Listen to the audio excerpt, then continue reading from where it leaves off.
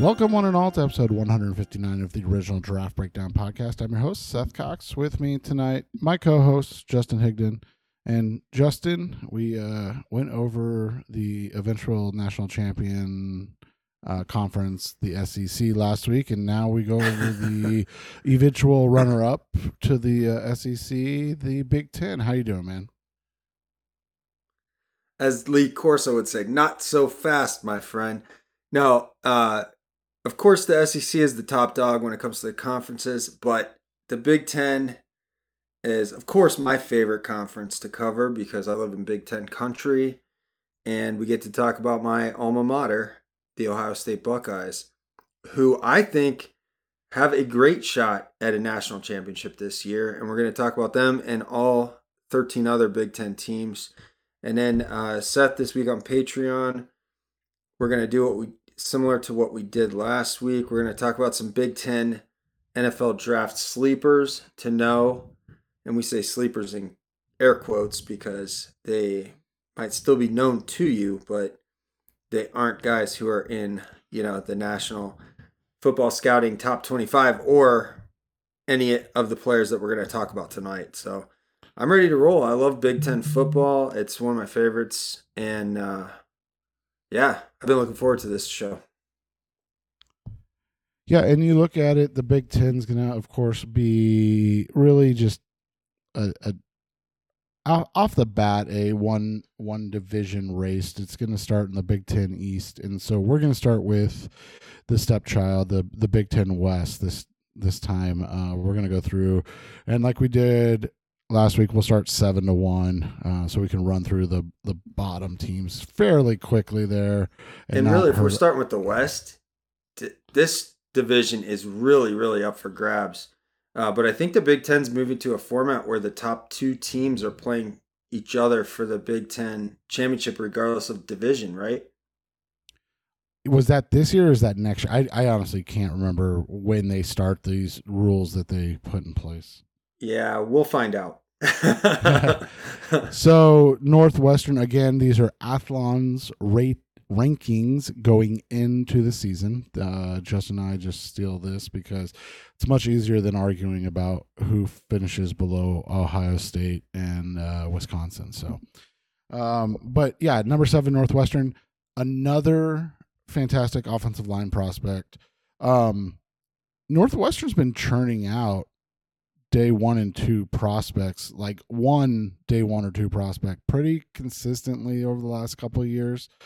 But I'm interested in where Peter Skorinski, the Northwestern offensive lineman, falls this year, because there's one thing that's going to be glaring, and obviously we'll get a little more as we get closer to everything else, but Peter Skorinski, the Northwestern offensive lineman, 6'4", 294. That's going to be the thing to watch. Like, is he going to be big enough to play OT? Everything we've seen footwork wise, that stuff, he looks like the real deal. But like, we know how the NFL is, and he is. I mean, he does look visibly smaller than his opponents. Yeah. So I want to say before we get to Peter Skoronski, like, it does seem like that rule change is going to be in the future, so not in effect this year. So I might have jumped the gun on that, but yeah, Peter Skoronski, you mentioned it. We've talked about him before, but that size, he's on the short side for an offensive tackle. He's on the light side for an offensive tackle. Is he going to have, the length like former Nebraska or Northwestern offensive lineman Rashawn Slater, who was, again, he was around 6'4", but he had the arm length and the athleticism to stay there at offensive tackle?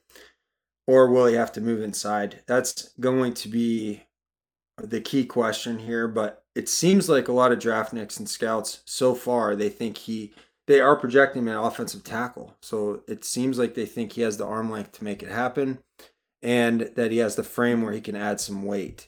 So I'll go on with that for now. I mean, there's no reason for me to question that. I think he's shown, at least to this point in his career, that he's got the skill set to be able to play offensive tackle.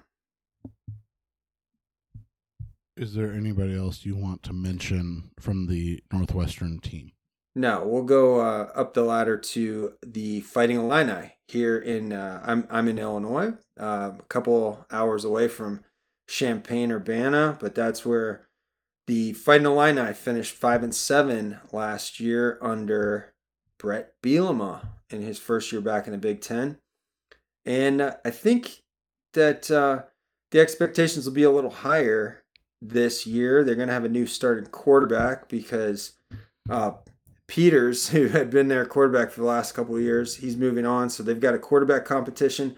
But the key player on offense, that's going to be the running back, Chase Brown.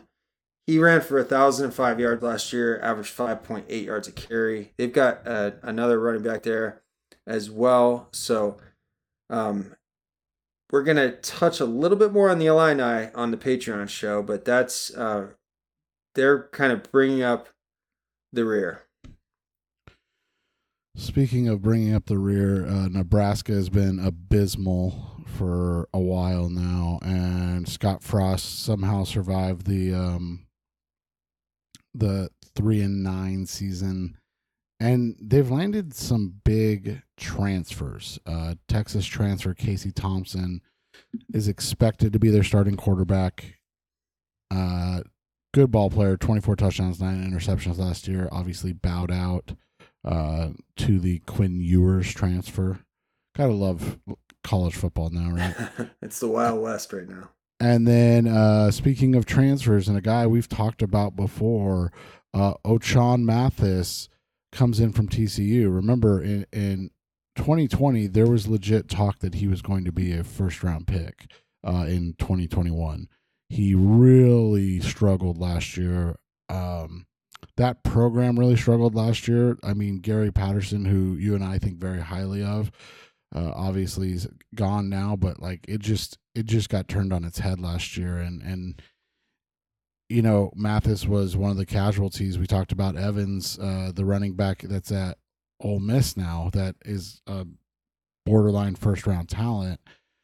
It's crazy that they had Mathis and Evans, and I know a player on each side of the ball doesn't make a team, but it's crazy to think that TCU is that bad when you've got legitimate first-round talent, game changers. I'm interested, obviously, more in how Mathis comes back this year because, man, that dude looked like the real deal, right? Yeah, there's a lot of room for players to emerge as pass rushers in the Big Ten. When you had all those guys, you know, Hutchinson, Ojabo from Michigan, those guys are in the NFL. Arnold Ebiketie, he's moved on to the NFL. So that's another player who transferred into the Big Ten and had a huge senior year. So maybe O'Shawn Mathis can duplicate that. But like you said, with TCU, they had Zach Evans, they had Mathis, they had Quentin Johnston, who still remains with the Horned Frogs program. But how did that team not click? Maybe it was quarterback deficiencies. But, you know, Scott Frost, is Casey Thompson maybe the best passer that he's had since he got to Nebraska? I mean, it's definitely plausible. And that's the thing is, like, we know that they haven't been able to make the transition to being a spread team that so many coaches have come in there and tried, and now Frost is there, and his offenses have really stagnated when, you know, Adrian Martinez was the quarterback. So it really seemed like Martinez was destined for stardom when Frost got that job after the freshman year that he put up, and it just never clicked for him. And now he's over at K-State. And so this is a really, like you said, it's make or break for Scott Frost. It's kind of amazing that he survived another season, but he had to fire his whole coaching staff, basically replace all his assistants to make this 1 year happen. So he's really a lame duck unless something really great happens. From there, we go to Minnesota. Ninth year. Rowing the boat. Yeah, 9th year starter Tanner Morgan is back. Only his 5th season, sorry.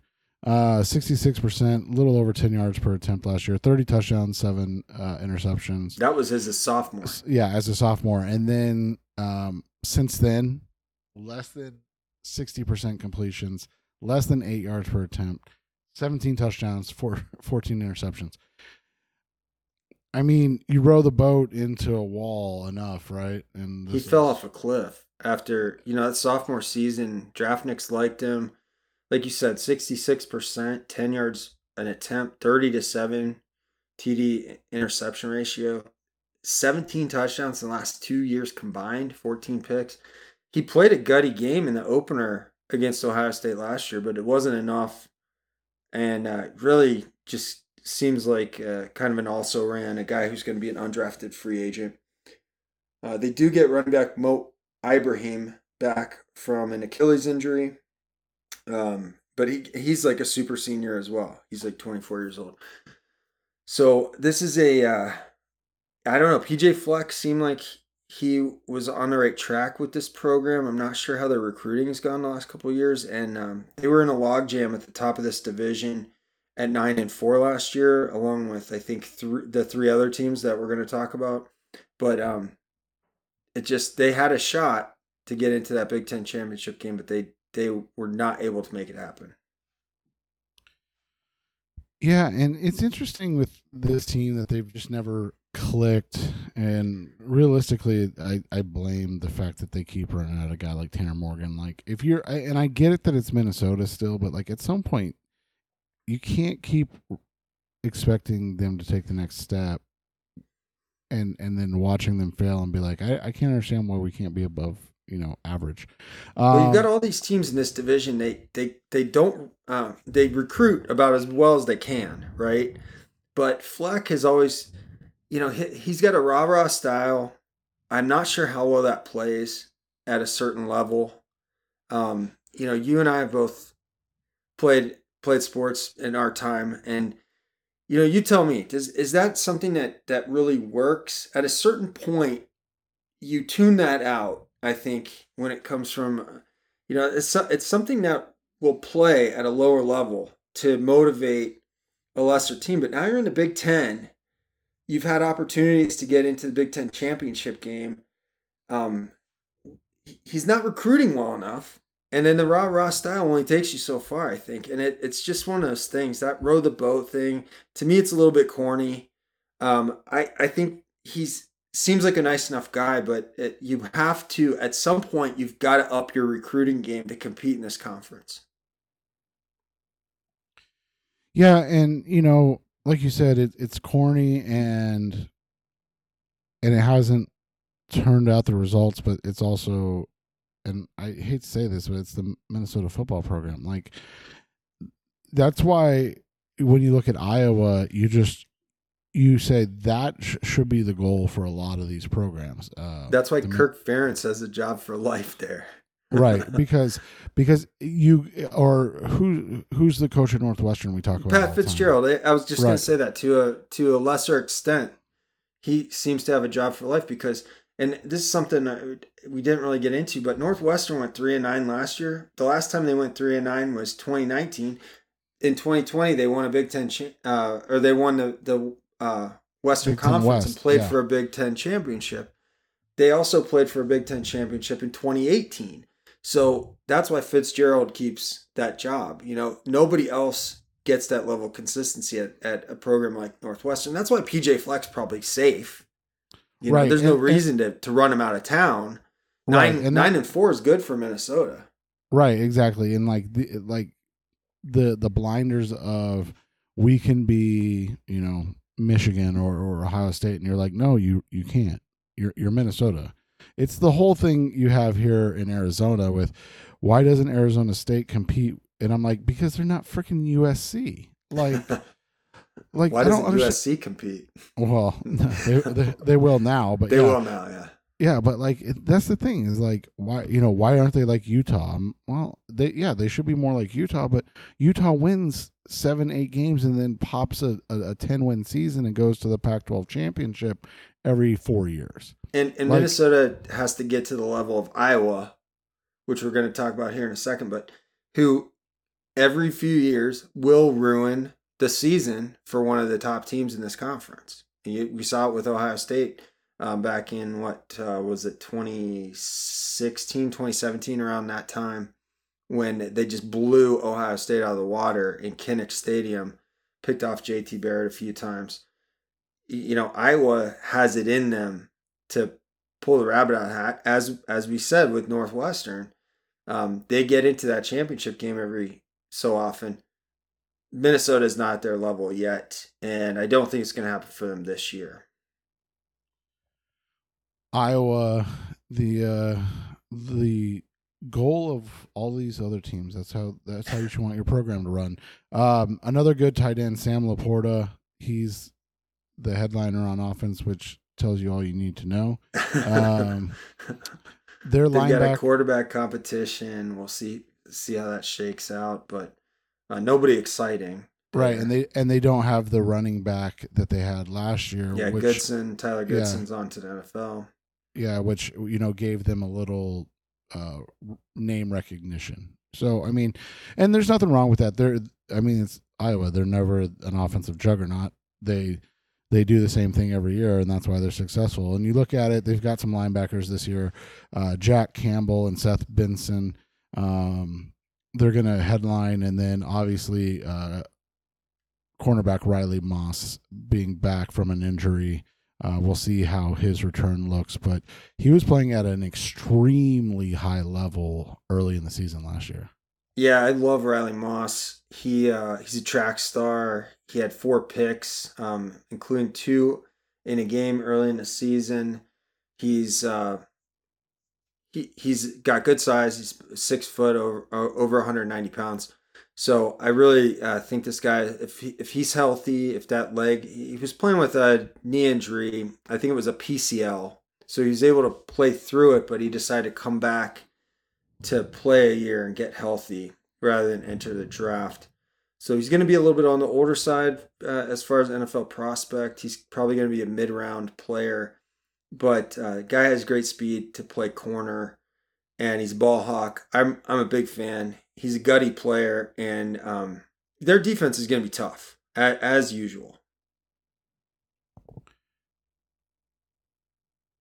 From there, we go to Purdue. Did you know Purdue was 9-4 last year? Yeah, best season since 2003. That's amazing. I hadn't even graduated high school at that time. I think I was already in my 40s by then. No. Yeah, well, nothing wrong with that. Not quite.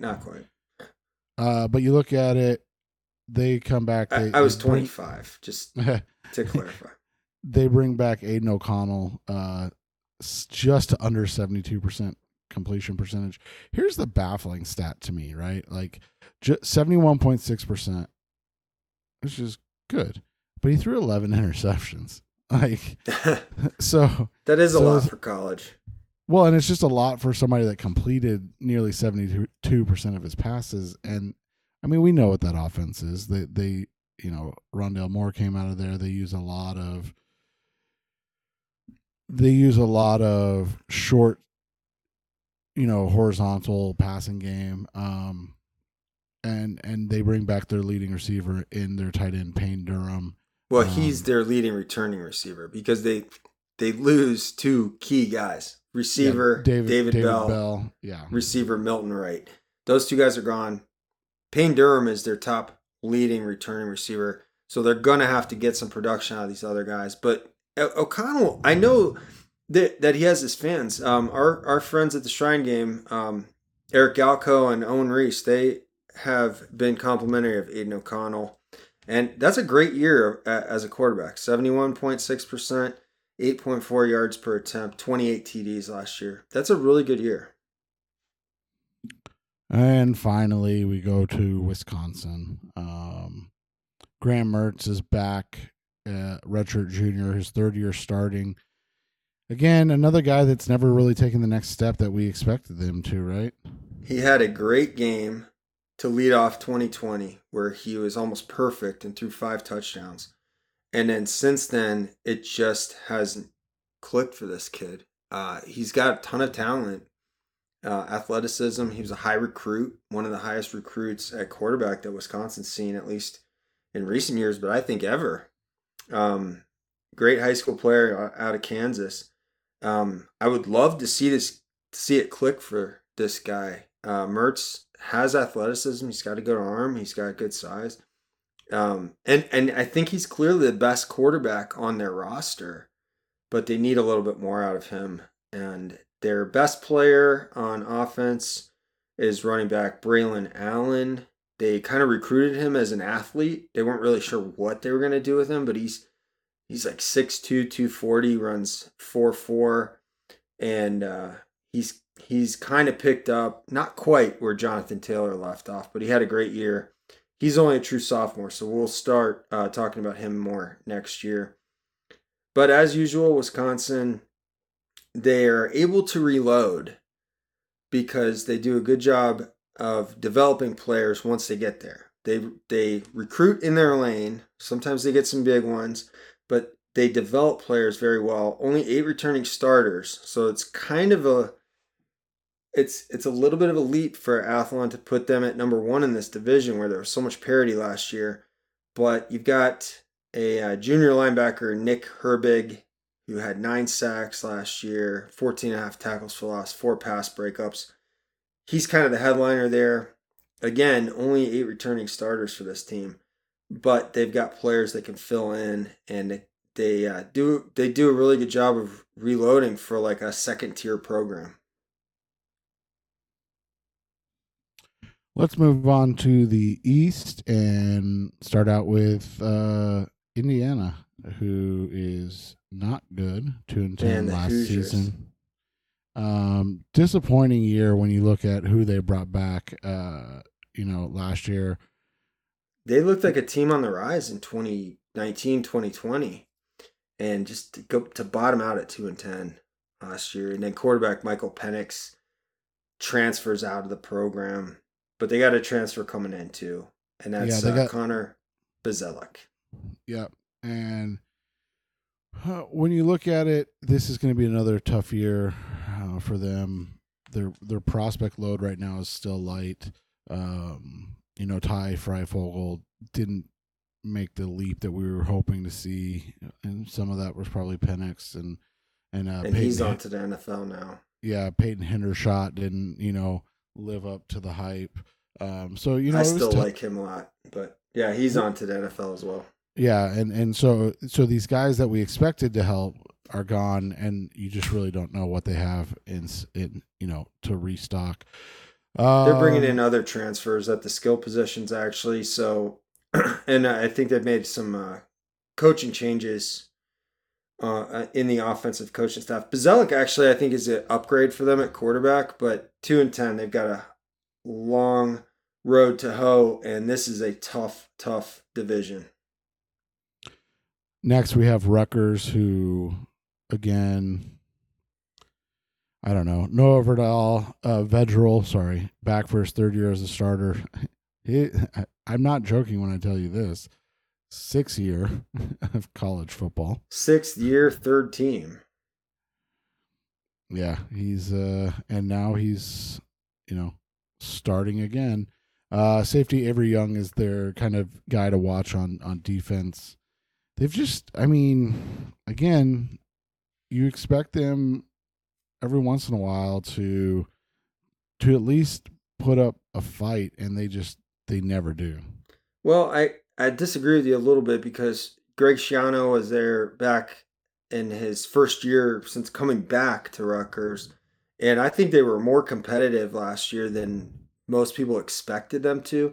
But I just don't know there's a lot of growth potential from there. I think they were 5-7 last year, and I think they're going to struggle to be any better than that, at least in this division, and with Vedral at quarterback. So it'll be interesting to see. They've got to replace Bo Melton. He was their best offensive player. They got to replace running back Isaiah Pacheco. So it's going to take some time, but Schiano gives them an edge that they didn't have before. He gives them a little bit. It's one of those situations too. If you're Rutgers, unless there's a controversy, Schiano should just be the quarterback the coach until he either shows that he can't rebuild it to where it was before he left for the NFL, or I mean, there's just nothing. They haven't done anything to make it so that you want, or that it's a desired destination, or something that it could be more than what it is. So they're kind of a match made in heaven because nobody else wants Shiano either. He's kind of poison in the coaching circles, except for Rutgers, where they already had a history. But he had been, I think, at one point he was basically named Tennessee's head coach, but that was so unpopular and so disastrous that fell through, and he just really just kind of was a black sheep in the coaching circles. And Rutgers, because they're Rutgers, they hired him without a lot of pushback. So it's kind of a perfect fit. It's like two misfit toys, like from the Rudolph the Red-Nosed Reindeer special, and they're kind of married to each other, like you said, for a long time. It gets interesting after this because I feel like 2, 3, and 4 have a shot, but with how good have a shot at what, second place? Yeah, with how good Ohio State is primed to be, it's going to take somebody becoming special, and I can tell you it won't be Penn State with Sean Clifford returning for his 5th year. Well, we don't want to skip Maryland. Oh, sorry, I skipped Maryland. My bad. And they had a good season last year, first winning season since 2014. Sorry, I got excited. Talia Tagovailoa returns. They have some interesting wide receivers in Raheem Jarrett, and Dante Demas is back from a leg injury, and then they landed an interesting transfer prospect in Jacob Copeland from Florida. Yeah, I almost saved Jacob Copeland to talk about for the Patreon show, but I think we talked about him as a sleeper last year when he was in Florida. But he's a very talented kid, good size, great speed. Dante Demas, I really think he's a very, very good player. Raheem Jarrett was a high recruit. Demas had a gruesome leg injury, I think suffered on a kickoff return. And wasn't that on national TV that night? Oh, it was brutal. It was one of those ones where you get sick to your stomach on a replay. But he's healthy now and he's motivated. I'm really rooting for him to have a great season. Like I said, Jarrett was a high recruit, and it looks like for me he's living up to it. Considering what kind of program this is, he's a true junior, and this should be his last year at Maryland. Tagovailoa, he's put up pretty good numbers. He's been really bad against top competition, but he's been really good against lower competition. So it's enabled him to put up good stats. So, like you said, Maryland 7-6 last year. I think Athlon did a good job. That Maryland's right at the middle of this conference, and especially in this division. They're going to push the envelope on offense. But I don't think they have the skill on defense to hold other teams to lower scores. So I think they're going to get outscored a lot. So now let's move on to Penn State. You were so excited. So I'll let you pick up where you left off with Sean Clifford. Yeah, and so as I was saying, the problem is, these teams have recruited well. They've done a nice job of bringing in talent. We'll talk about Michigan State and the fact that they seem to somehow win the transfer portal every year, right? But again, it comes back to the quarterbacks, and there's not enough talent at Penn State with Sean Clifford back for his 5th year, 4th year as a starter. Our good friend Kyle Posey texted us during the draft period because he was doing some work on Jahan Dotson, and said Clifford is the worst starting quarterback I can remember.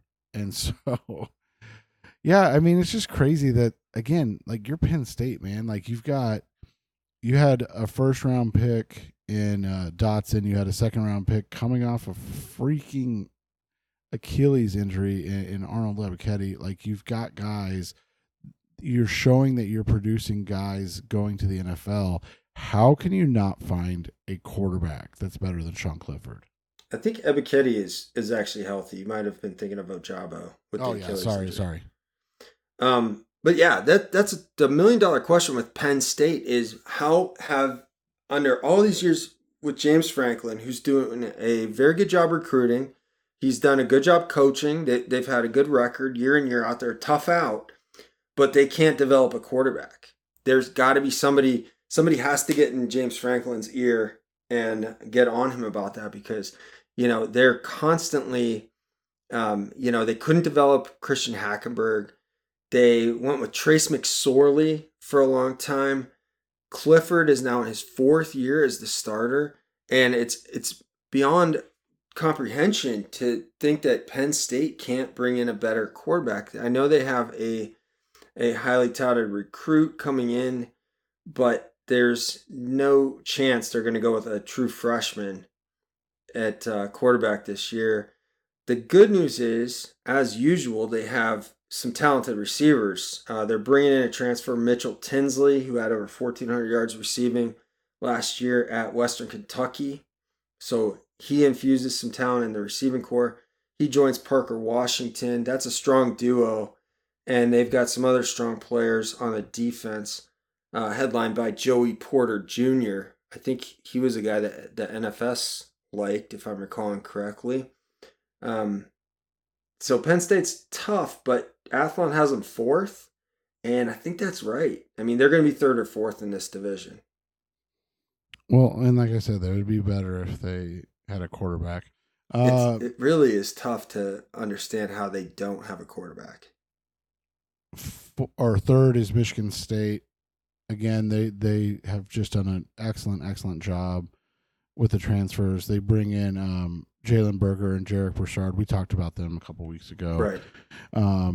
That look to replace, a day 2 pick in Kenneth Walker. Wide receiver Jalen Reed is this. And I have that wrong. It's Jaden Reed. Jaden Reed. Yeah, I wrote that down. Is the big second leading returning touchdown scorer. And who's first? Probably the guy from Ohio State. Travion Henderson, right. He's the leading returning touchdown scorer. But Jaden Reed, last year, he's a senior coming in. He's actually a transfer too, I think, from Western Michigan. But last year, Jaden Reed, 10 receiving touchdowns, 1 rushing touchdown, 2 punt return touchdowns. Very impressive. And you look at it, he's, joined, or he and Parker Washington, that's a strong... No, Parker Washington. Sorry, I'm in the wrong spot. And then you look at their defense, and that's what's been interesting, right?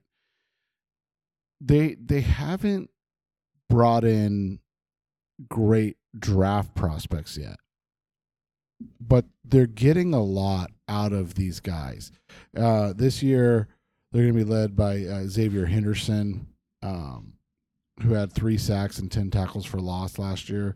Like, this is a program that's really interesting to me because it seems like I was talking about with Northwestern, and I don't mean to make this parallel in saying that like Northwestern's on the level of Michigan State as a program, but the reality is that like these programs have like 1 or 2 prospects, and they're still being able to put together consistent winning seasons. At least Michigan State has since D'Antoni moved on. Yeah, Mel Tucker has done, like you said, a great job recruiting out of the transfer portal. He's finding guys that fit what he wants to do. Yeah, and there's a reason why they are paying him a great deal of money to be the coach there. They really wanted Mel Tucker. Mel Tucker is an excellent defensive coach. Like you said, he's getting the most out of these guys. They don't have the recruits that Ohio State and Michigan have on the defensive side of the ball, but he's getting a lot out of those guys. You mentioned Xavier Henderson with 10 tackles for loss, 3 sacks. He's a defensive back, but they're finding a way to get him involved in the pass rush, in playing near the line of scrimmage, and he's very effective. we saw the limitations of this team when they played Ohio State. Ohio State immediately shut down Kenneth Walker, dared Michigan State to pass on them. Peyton Thorne was not good enough early in that game. They turned it over a bunch of times. They got blown out of the water. That's the next step. But we know Mel Tucker is has that Michigan State team competitive with Michigan, and we know Michigan beat Ohio State last year. Much to my chagrin. But this is these four teams that we're talking about right now: Penn State, Michigan, Ohio State. They're right now the cream of the crop in the Big Ten. Maybe Wisconsin fits in there somewhere, but they're all in the same division, and everybody's got to get through the next two teams we're going to talk about. Well, and the interesting thing is this, the Michigan State, to your point, they could compete with Michigan and Ohio State if they did one of two things, and that is either one, you've got to have some impact defensive guys. And like you said, Mel Tucker's getting the most out of his guys on defense, but we don't know anything about these guys, if that makes sense. You know what I'm saying? Like, they need to up their NIL game, is what you're saying. Right. And you look at it, they don't even have a David Ojobo, let alone an Aiden Hutchinson. And that's why Michigan was able to do something last year with no, quarterback in tow. Right. And so that's the thing is, like, you don't have to have a quarterback to compete. It makes it a lot easier. Right. But, Penn State, like, when your best players are your running backs and your wide receivers, like they have been the last couple of years, after Micah Parsons decided he wasn't going to come back and play during COVID year, like, you gotta have a quarterback to get them the ball. But if you're going to model after the Michigan thing, or hell, even the Georgia thing, now you're not going to be in the recruiting classes of Georgia, but you've got to have legit 4 or 5 draftable guys. Wisconsin does a really good job of that, I think.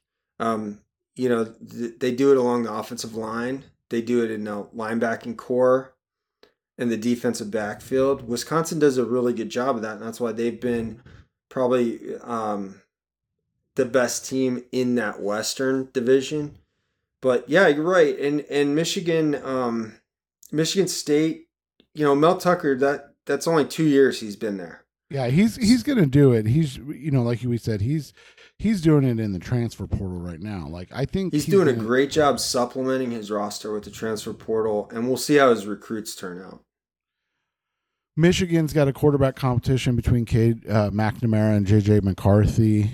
We have to imagine that McNamara's the front runner there because Harbaugh likes his veterans, right? Yeah, he likes bad football. And then I'm not gonna. I can't talk about him like that this year. Normally I would, but I got to give him his due. But look, McCarthy is an electric talent. I think he's, if he doesn't take over this year, obviously he'll be starter next year. He is from my neck of the woods. In fact, my old neck of the woods. He played at Nazareth Academy over in, I think that's LaGrange Park, Illinois, and then he went to IMG during the COVID year in high school in 2020. Played a little bit last year and had some dynamic plays, but he just Harbaugh stuck with McNamara, and you can't really fault him, right? Because he got that elusive win against the Buckeyes, and he went to a big-time college football playoff bowl game. And then, they have a good wide receiver coming back in Ronnie Brown from an ACL. Their offensive line is pretty veteran laden, and we've seen that they produce, good day 2, day 3 offensive linemen consistently.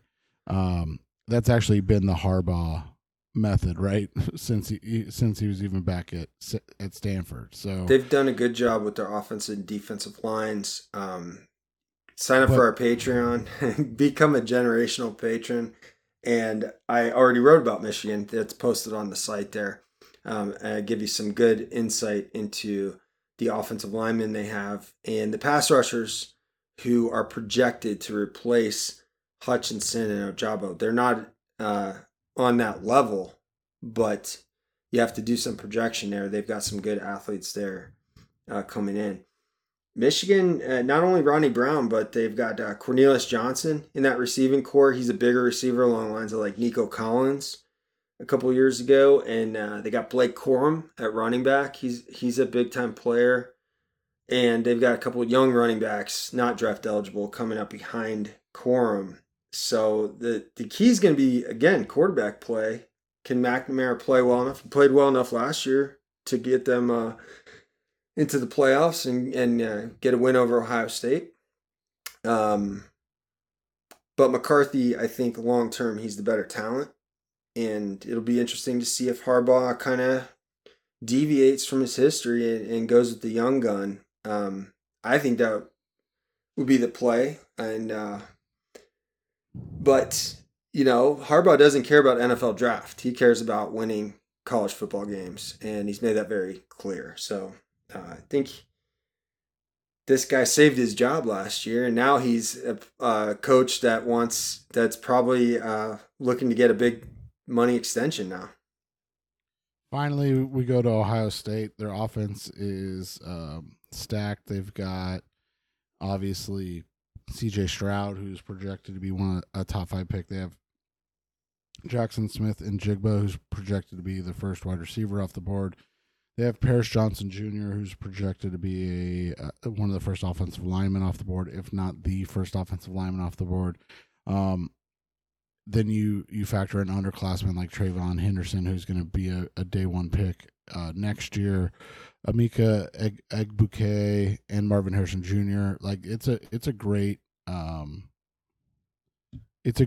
offense. Now the question they're going to have is, can their defense step up and help out when the offense does have an off drive or two? Because that's kind of what it felt like last year, right? If the offense didn't score every drive, then it could be a problem. They bring in new DC and Jim Knowles. They don't have the same pass rush oomph that we've expected from them, right? Right. And to clarify something I just said a minute ago, Harbaugh did get extended through 2026 after last year. So that shows you just how key it was for him to have that season last year where he went from hot seat to signed through 2026 for big money. But yeah, to Ohio State, there hasn't been the pass rush presence since Chase Young. And I mean, those are big shoes to fill. We saw a little bit out of Jonathan Cooper and Tyreek Smith the year after that. Zach Harrison was supposed to be the next guy up, and he just hasn't broken out. He came back for senior year. He's got all the talent in the world. He's 6'6", 270, runs in the 4.4s, right? And I'm not exaggerating. He ran a 4.47 in high school. He was a track star at Olentangy Orange in Columbus, in Delaware County there, north of Columbus. So can Knowles finally unlock him? Like Larry Johnson's one of the best defensive line coaches in college football, and he hasn't got Zach Harrison to the point of being a sack master. You've just seen flashes. That's a player they need to step up. Cam Brown at cornerback was a player that the NFS has ranked highly, although I fancy him more as like a mid-round pick. He came off an Achilles injury in 2020, had a pretty good season. We talked about him a little bit a couple weeks ago. The offense is the story with Ohio State, though. I mean, that's really what it is. It's C.J. Stroud. He's the highlight. He's the quarterback one in college football in this draft class. If not quarterback one, he's quarterback 1B with Bryce Young. Jackson Smith and Jigba broke a ton of records as basically the third receiver in that offense last year. Ohio State absolutely lit up Utah in a bowl game playing against the depleted Utah defense. But like you said, that defense wasn't stopping Utah. So it really was a shootout to get to that point. So I've got a name for you on defense for Ohio State. That's going to be coming up on the Patreon show. But I think Jim Knowles has to be the difference maker. The new defensive coordinator, he's got to be the difference maker, because if Ohio State can stop you from scoring, they're going to outscore you easily. This is a stacked offense with, I know their line wasn't always the greatest last year, but it's enough with Stroud, with Henderson, with Smith and Jigbo, with Emeka Ibuka, with Marvin Harrison. Like these guys are legit players, legit NFL prospects.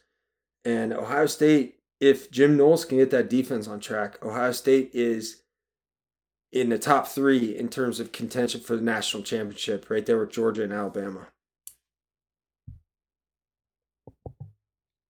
That's going to bring us to our hot take to end the show. Why don't you read this hot take to us? Okay, well,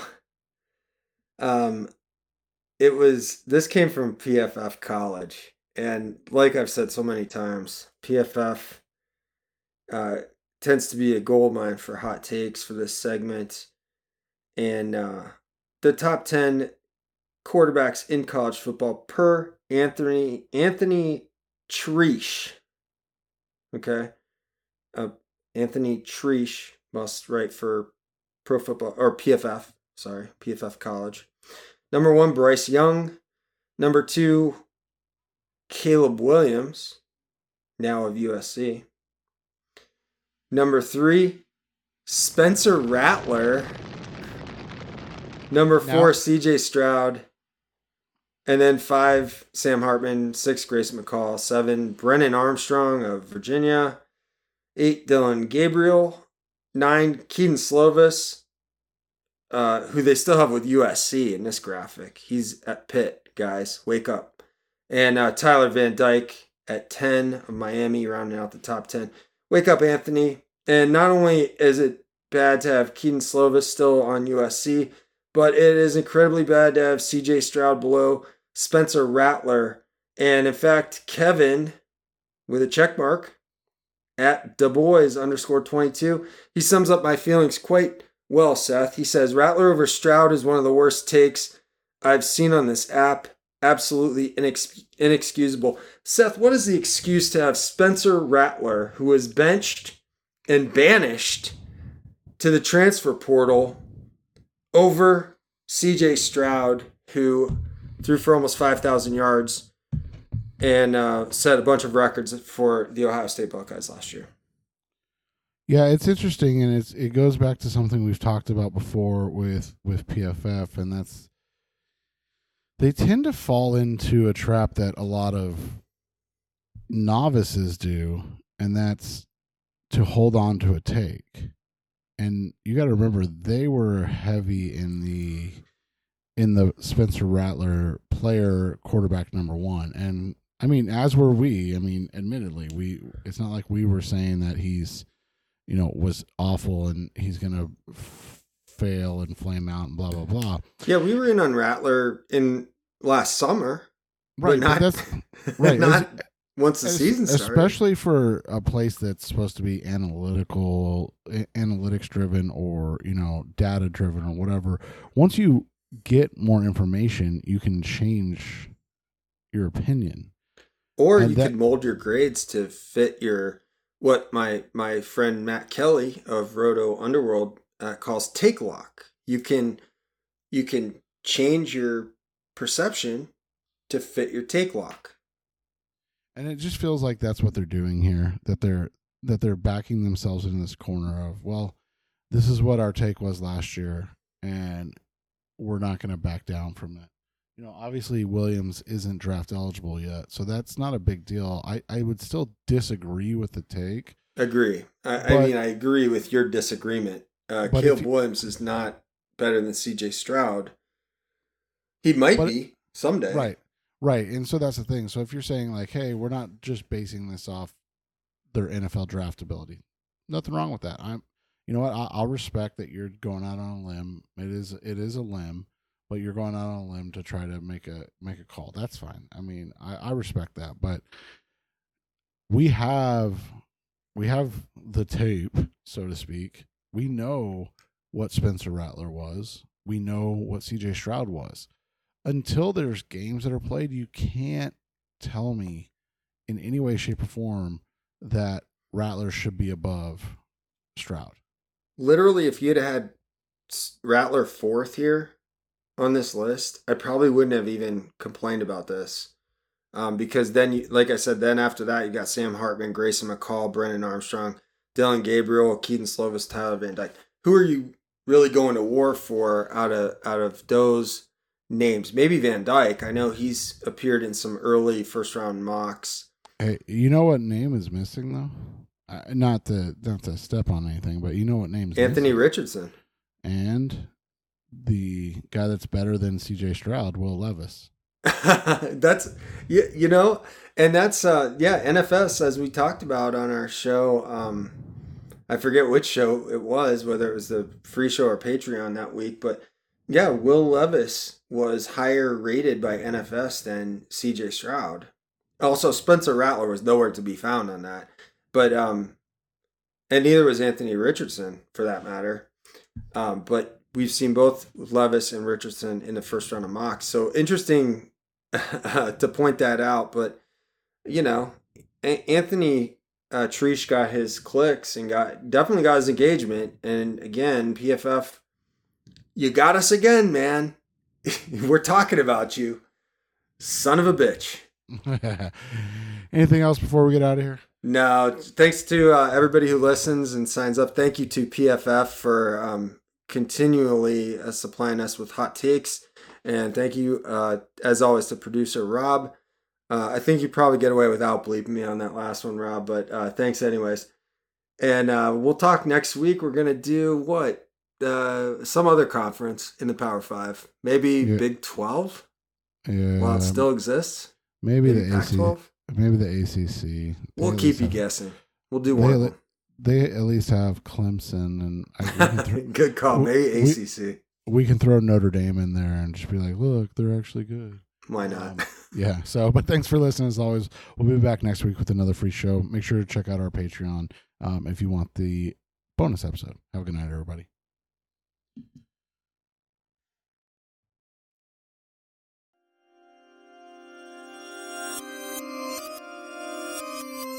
We need to do an outro at some point. That just something kind of what I hear in other shows is where they're like, subscribe and give us a 5-star review. Sign up for our Patreon. It's $2 a month for our bonus episodes, $4 a month for all additional content, something like that. Yeah, we should work on something like that. That could be it right there. A read, yeah. That's it. Exactly.